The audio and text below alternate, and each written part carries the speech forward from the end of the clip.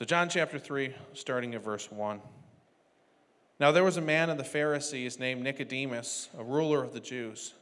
This man came to Jesus by night and said to him, Rabbi, we know that you are a teacher come from God, for no one can do these signs that you do unless God is with him.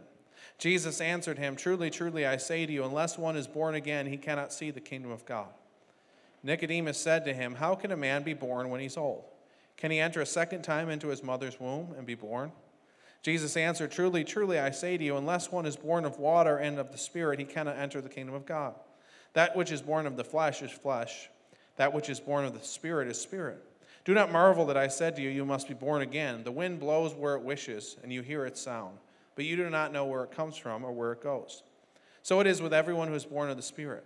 Nicodemus said to him, How can these things be? Jesus answered him, Are you the teacher of Israel, and yet you do not understand these things? Truly, truly, I say to you, we speak of what we know and bear witness to what we have seen, but you do not receive our testimony. If I had told you earthly things and you do not believe, how can you believe if I tell you heavenly things? No one has ascended into heaven except he who descended from heaven, the Son of Man. And as Moses lifted up the serpent in the wilderness, so must the Son of Man be lifted up, that whoever believes in him may have eternal life. For God so loved the world that he gave his only Son, that whoever believes in him should not perish but have eternal life. For God did not send his Son into the world to condemn the world, but in order that the world might be saved through him. Whoever believes in him is not condemned, but whoever does not believe is condemned already, because he has not believed in the name of the only Son of God. This is the judgment. The light is come into the world, and people loved the darkness rather than the light, because their works were evil. For everyone who does evil things hates the light and does not come to the light, lest his works should be exposed. But whoever does what is true comes to the light, so that it may be clearly seen that his works have been carried out in God. So me and my computer have had some words in the last couple of weeks. A couple of weeks ago, just out of nowhere, I went to print something, and my printer didn't work. Now, my printer has worked since the time I got my computer. Basically, I just turned my computer on, pressed Add Printer, and it has printed perfectly, but for whatever reason, it just stopped working. So I tried troubleshooting it and tried to reinstall the drivers, uninstall the drivers, reinstall software from HP. I did searches on Google to try to find out what the problem was. Couldn't figure it out. So I asked other people that I knew that knew a little bit about computers if they had any ideas of how I could fix it. They didn't know. So then I spent some more time just trying to investigate, search. Nothing worked. So I thought I'll try contacting HP, because HP is the manufacturer of my computer and the printer. And I found out that you can't get a hold of HP to save your life unless you have a warranty or some kind of service plan. So I couldn't get a hold of HP. So then I think, well, maybe I could try contacting Microsoft. Maybe it's an issue with the Microsoft system. So I contact Microsoft and talk to this person, and then they took control of my computer. You know how they take control of your computer and then and do stuff. So he takes control and he tries all the things that I tried. Nothing works. And then I knew I was in trouble when he said, let me check my resources. I knew that was a bad sign. So then he starts trying all these different things, and then he started encrypting my hard drive. I don't have any idea why he was doing that, probably installing some virus on my computer. But that's what he did, and he says, well, this will take about 20 minutes, and then after that, I'll call you back. So I waited, and I waited, and waited. Never called back. And again, I can't call him back, because if I call back, they put me on hold, then they put me with whichever service representative happens to be on. So the next day, I call back, talk to a different person. He tries kind of the same things that the other person tries. Then he says, well, I think you maybe need some updates in your Windows system. So he downloads all these updates. Then after that, he did some other things, reinstalled the driver in kind of a backwards way, and then the printer worked. I was happy. At this point, I'd probably spent 4 or 5 hours maybe on trying to fix this, but I'm like, finally, it works. So then I start working on my computer, and then I get what is affectionately called the blue screen of death. There's this error message. It says Windows is shutting down. Windows has an error. It needs to shut down. First time, I thought, well, it is what it is. Hopefully it doesn't happen again, but it happened again and again. Happened 3 times. One time I was working on my message and almost lost, the work that I had done. So I'm like, there's bigger issues now than the printer. So I call back the next day, get a different person. He tries, a number of different things. He's like, well, you have some updates installed on your system that are incompatible with your machine. These same updates that the person the day before had installed. Okay. So he uninstalls these updates from Windows, and it was great. I didn't get that blue screen of death again. The only problem was the printer didn't work. So I'm about to give up at this point, and I don't know what else to do. So then the next day, I finally called one last time, and I tried to explain to the lady I was talking to, what the person did that kind of fixed it. I didn't know enough to be able to fix it myself, but I kind of knew what that person did when he reinstalled the software, the driver. So finally I explained it to her, and she was able to fix it, and since then I haven't had any issues. But the sad part about it was, I probably spent 6-7 hours, some of those phone calls were like an hour long where they're taking control of my computer. And if the person on the other end of the line knew what they were doing, it was a very simple fix, probably 5 or 10 minutes. And the worst part about it was, as I'm talking to them, I'm thinking, if they're the ones who make these computers, that make the operating system, and they don't know how to fix an issue like this, I don't know where else to turn. I mean, you'd think that the people making the operating system would be able to fix a simple issue like that. Thankfully, I was able to get it fixed eventually. In the passage that we're looking at today, we're looking at a man named Nicodemus. And Nicodemus comes to Jesus, and he starts talking to Jesus and asking him questions. And there's some simple, basic truths that Jesus communicates to Nicodemus that Jesus feels that Nicodemus really should know. He's a teacher of Israel, a Pharisee, and Jesus feels like he should know these things, and yet, for whatever reason, Nicodemus is completely baffled by everything that happens. So we're told Nicodemus is a ruler of the Jews, probably a member of the Sanhedrin, a Pharisee, and he comes to Jesus at nighttime. There's 2 possible reasons why he comes to Jesus at nighttime. The first reason was that perhaps he came there kind of covertly. He didn't want to draw attention to the fact that he was giving Jesus this kind of hearing and attention. The other option is that he just came there at nighttime because perhaps there were less crowds. Jesus was a pretty popular guy, people, coming and talking to him during the day, and it was believed that theology was best spoken of at nighttime. So maybe he just came because it was quiet to talk to Jesus. We don't know for sure. But Nicodemus comes to Jesus, and he says to Jesus, "Rabbi, we know that you are a teacher from God, for no one can do these things that you do." Now, in this statement, Nicodemus isn't stating his complete faith in Jesus. Certainly, he's showing an openness to Jesus, a respect for Jesus, in that he calls Jesus a rabbi. Yet he doesn't understand exactly who Jesus is. He calls him a rabbi, a teacher who's sent from God, not the Son of God. When he calls him this, Jesus could be in the category of any number of other teachers who were sent from God. He could be in the category of someone like Moses. He could be in the category of one of the prophets. And so, in essence, it seems like Nicodemus almost sees Jesus as a peer or a colleague who has this special endowment from God, but is not, in fact, the Son of God. At least he doesn't see that yet. And Jesus makes a statement to him. He says, "Truly, truly, I say to you, unless one is born again, he cannot see the kingdom of God." Jesus says in order for Nicodemus and others to see the kingdom of God, there has to be a radical transformation of who they are. There had to be a substantial change in one's thinking and behavior.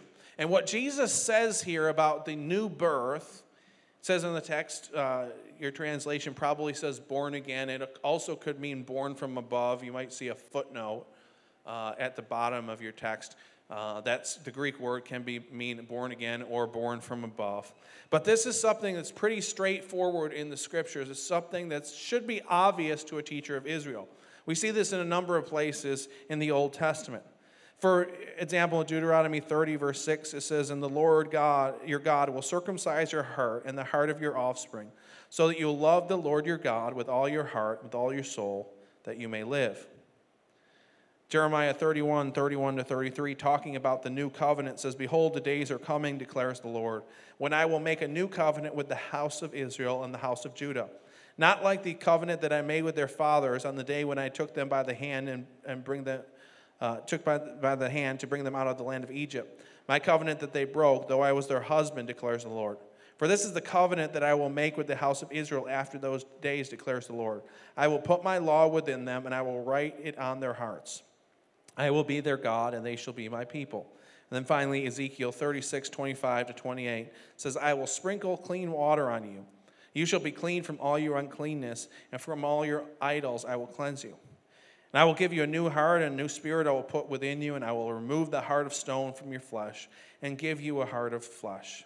I will put my spirit within you, and cause you to walk in my statutes, and be careful to obey my rules. You shall dwell in the land that I gave to your fathers, and you shall be my people, and I will be your God." So that's the new birth that's spoken of in the Old Testament. And it doesn't use the words born again, but it's clear from these passages that the Old Testament anticipates a time of renewal when God would regenerate people's hearts, when God would give them the ability to serve him, that there would be this new covenant and new birth. And yet, for some reason, Nicodemus is just baffled by this. So why is he so baffled by what Jesus is saying? Well, the first reason could be just the language. Maybe he misunderstands what Jesus is saying.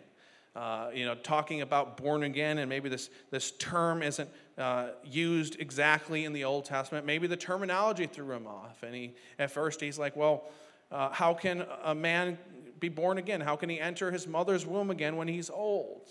Thinks it's a literal thing that Jesus is talking about. But there might be even something deeper that's going on beneath the surface. Now remember, Nicodemus is a Pharisee, member of the ruling class of the Sanhedrin most likely. And the Pharisees were a group that were known for their piety and their religious devotion. The Pharisees as a group started in the 2nd century BC, and they started as a separatist movement. The word for Pharisee actually means the separated one. And so they were created as a movement of people who were going to be separate from the nations, the Gentiles, but they were also to be separate from the other Jews who maybe weren't as religious or who were not religious at all. And so they were known for their piety and their religious devotion. That piety was demonstrated in the New Testament by a number of examples of what were called fence laws. Now, a fence law was kind of like a law to keep you from breaking the actual law. For example, in today's world, you might think of, well, you're not supposed to speed. You're not supposed to break the speed limit. And so a Pharisee might say, well, to keep you from speeding, you shouldn't drive. Because if you're not driving, then you're certainly not going to speed. And so they would add to that command, do not speed, do not drive. And so they'd have all these fence laws to keep themselves away from actually breaking the actual law. And then there was a number of debates among the rabbis and among the scribes in particular about what the law meant. And there was this talk about not doing work on the Sabbath, and that was clear from the Old Testament scriptures. But then they would try to figure out, what does that mean? And they'd talk about debates like, is it okay to tie a knot on the Sabbath? And they'd say, well, if it's a part of a woman's clothing, it's okay, but if it's a part of a fishing net, maybe not. And so they'd have all of these intense debates, and they were religiously very devout. Spent a lot of time fasting, praying, giving to the poor. And so you have that context. That's kind of who Nicodemus is, and that's who Nicodemus' peers are. They're very religious. They're very devout. They've made it their life's aim to keep the law. Now, when we talk about the idea of being born again or reborn, that concept in the scriptures is what I just talked about. That's the scriptural Old Testament background. And Nicodemus didn't think about that for whatever reason, but there was also kind of a cultural background of what it meant to be born again. And that cultural background was when a person who was from the nations and Gentile wanted to become a Jew, they would be baptized, and then they would take on the principles, the teachings of Judaism, try to keep the law as best they could. And then it was often said that that person was reborn, or born again, even, perhaps. Scholar William Barclay says it this way. The rabbis would say a proselyte who embraces Judaism is like a newborn child. So apart from Nicodemus' kind of confusion about the terminology of being born again, when you think about being born again in the ancient Jewish culture of the Pharisees, they probably thought about a person who was a Gentile, a pagan, becoming a Jew. And perhaps Nicodemus thought to himself, so wait a minute, Jesus. I'm a Pharisee. I keep the law. I fast. I pray. I do everything that I can to honor God. And you're saying that I have to be born again. I thought it was the Gentiles. I thought it was the nations. I thought it was the evildoers who had to be born again. And you're saying that everyone has to be born again. And Jesus, that's exactly what Jesus is saying. This should be obvious. But the Pharisees and the people of Israel in general have used the law as kind of a badge of their own righteousness. The law was given to Israel as an expression of their faith to God.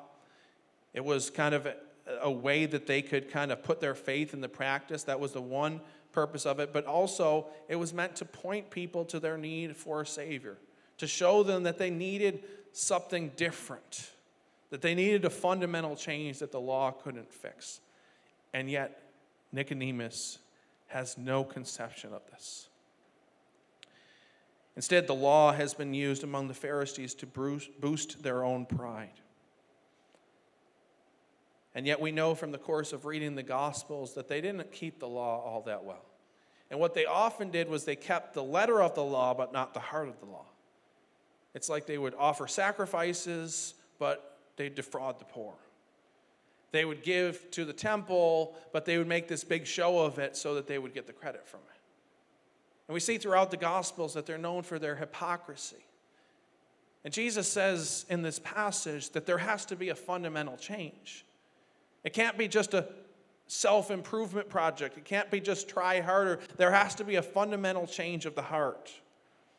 D.L. Moody, the famous evangelist, once said this: if a man is stealing nuts and bolts from a railway track, and in order to change him, you send him to college, at the end of his education, he will steal the whole railway track. In a similar way, the Pharisees had a knowledge, they had a devotion, but it's headed in the wrong direction. Jesus says there has to be a fundamental change. And again, Nicodemus is baffled by this. And then Jesus says something else to him. He says something interesting in verses 13 to 14. He says, and as Moses lifted up the serpent in the wilderness, so must the Son of Man be lifted up, that whoever believes in him may have eternal life. Here, as Jesus is referencing the story from Numbers chapter 21, I find it one of the most fascinating stories in the Bible and how Jesus uses it here.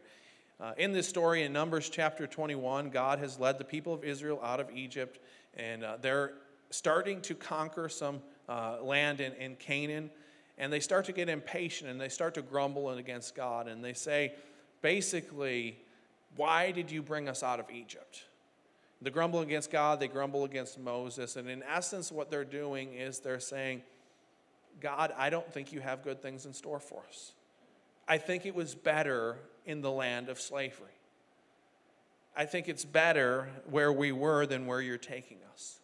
And so God in judgment sent these fiery serpents among the people. I don't know what a fiery serpent is, but it sounds a little bit scary to me. So all these people start dying from these fiery serpents that bite people. And then they start to realize this is a serious deal. They repent, they turn to God. And then God tells Moses to build this bronze snake, to put it on a pole. You may have seen that image representing the medical society before. That's where this image comes from. So he tells Moses, put this snake on the pole. Then if anyone is bitten by the snake, all they have to do is look to this snake and they'll be healed. And it's a picture of what's coming. And so these people are bit by the snake, and it's a picture of dependence, right? I mean, they're bit by the snake, and this venom is oozing through their veins, and they don't have any other hope but to look up. And Jesus references this here. It says, in the same way that Moses lifted up that snake, the Son of Man must be lifted up, that whoever looks at him would be saved. See, there was a different kind of poison that was affecting the people of Israel. It's the poison of sin. The Pharisees, Nicodemus, and all Israelites, and all of us in general are affected by this disease of sin. And the only remedy is dependence. The only remedy is grace, looking up to the one who hung on the tree for us. And so Nicodemus doesn't get this, but Jesus says it's the way of dependence. It's the way of grace. And so you have, again, one of Israel's premier religious leaders.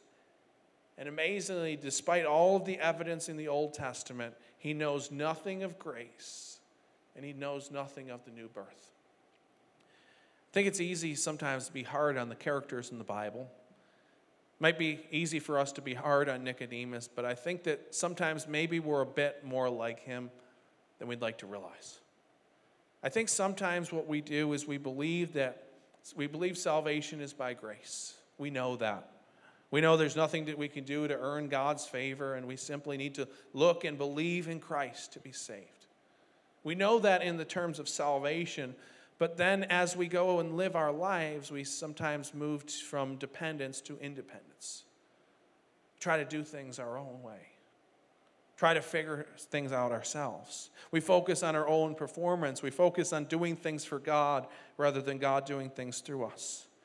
And we're so conditioned in our culture to have this can-do attitude, like I can handle this myself. This past week, I had another computer issue. I probably shouldn't be touching any electronics anytime soon. But I go on our website, the church's website, to update a few things. And previously, we had a service, a ministry that helped us maintain our website. And they lost their funding, and so they're going into a different direction now. So we're just kind of handle it ourselves. So I go up and I was going to update a few things, and I see all these error messages on the website. Now, I don't know anything about website design or coding or anything like that, and I see all these error messages. And usually it wouldn't be that big of a deal, but I'm looking forward to this week, and we have those flyers that are going out for the Christmas breakfast on Tuesday. And then people are going on our website to sign up. And so I'm like, we got to get this fixed. But I don't know where to turn. And so I start doing, searches in Google. And I couldn't even understand the instructions that were telling me what to do to try to fix this issue.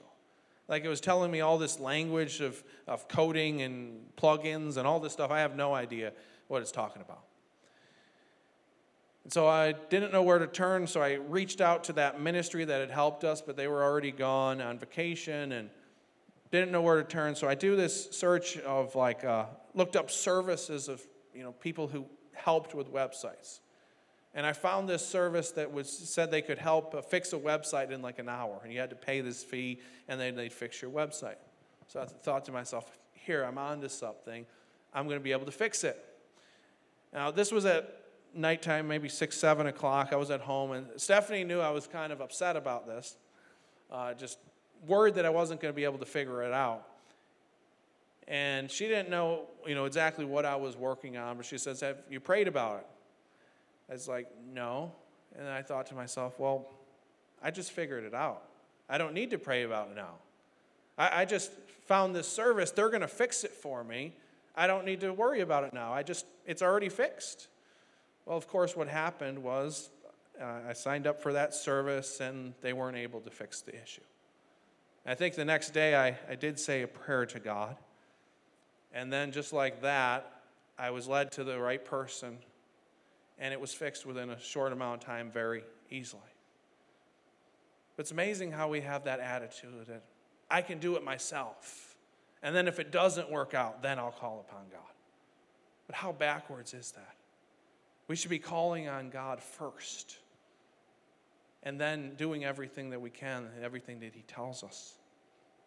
I think we have a problem in our culture. We have this attitude where we don't depend upon God. 1863, President Lincoln designated April 30th as a day of national humiliation, fasting, and prayer. And he made a proclamation on that day that ironically fits our day quite well. He said, "It is the duty of nations as well as of men who owe their dependence upon the overruling power of God to confess their sins and transgressions in humble sorrow, yet with assured hope that genuine repentance will lead to mercy and pardon. And to recognize the sublime truth announced in the Holy Scriptures and proven by a history that those nations only are blessed whose God is the Lord. The awful calamity of civil war, which now desolates the land, may be but a punishment inflicted upon us for our presumptuous sins, to the needful end of our national reformation as a whole people." This is the part that stuck out to me the most. He says, "Intoxicated with unbroken success, we have become too self-sufficient to feel the necessity of redeeming and preserving grace, too proud to pray to the God that made us. We have grown in numbers, wealth, and power as no other nation has grown, but we have forgotten God." Intoxicated with unbroken success, we've become too sufficient to feel the necessity of redeeming and preserving grace. I think this has been the case in our country. We felt so self-sufficient, like we could handle anything. And then we had this pandemic that happened.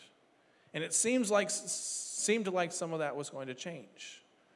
Like we'd start to realize how dependent we are on God. But sadly, I feel like that's shifting again.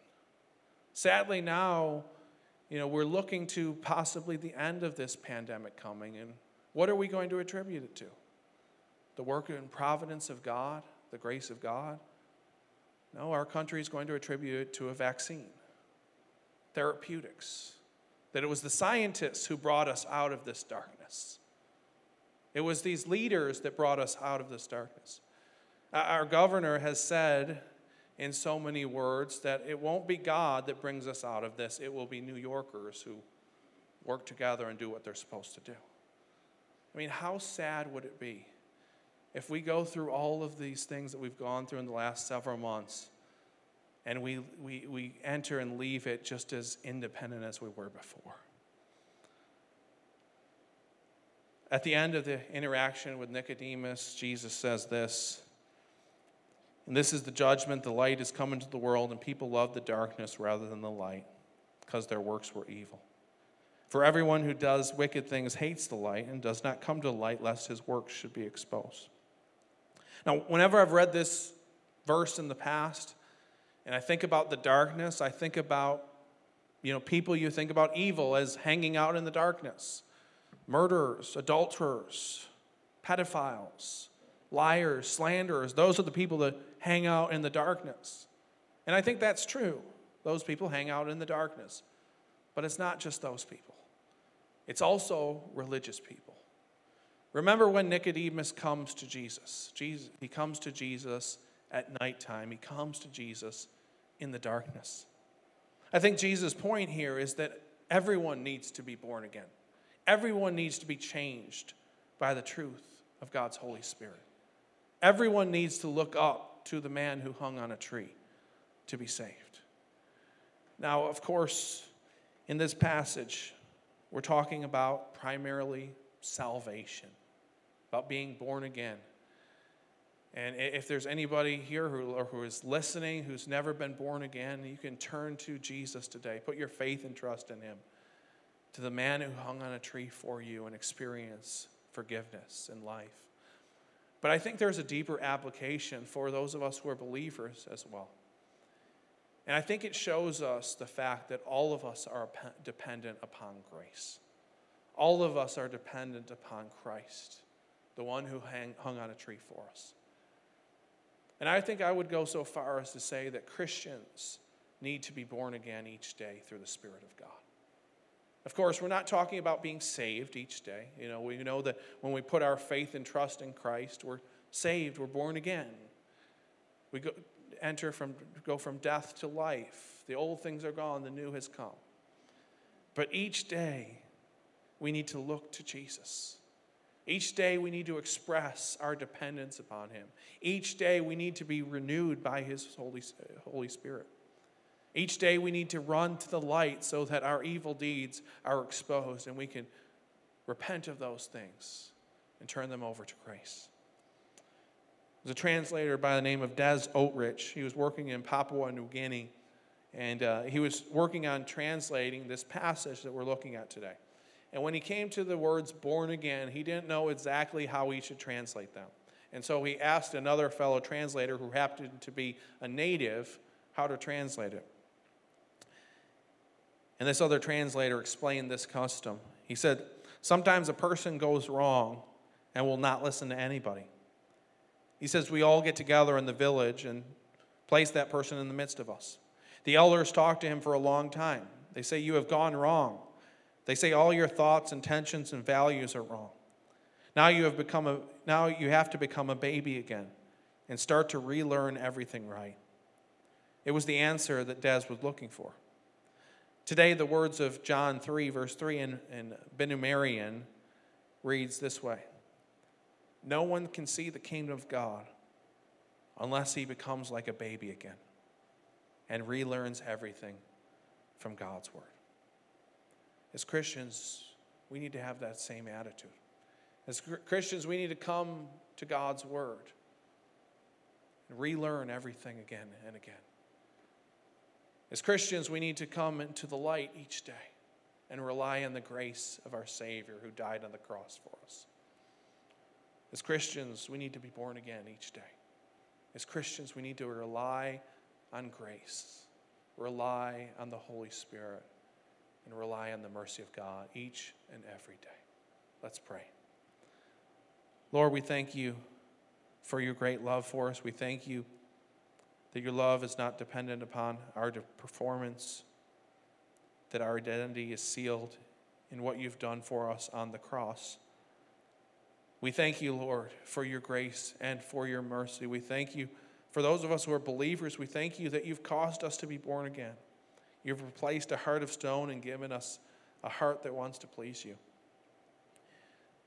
Lord, I pray for anyone who's maybe listening today, online or in the building, Lord, who doesn't know you, that today would be the day that they put their faith and trust in you.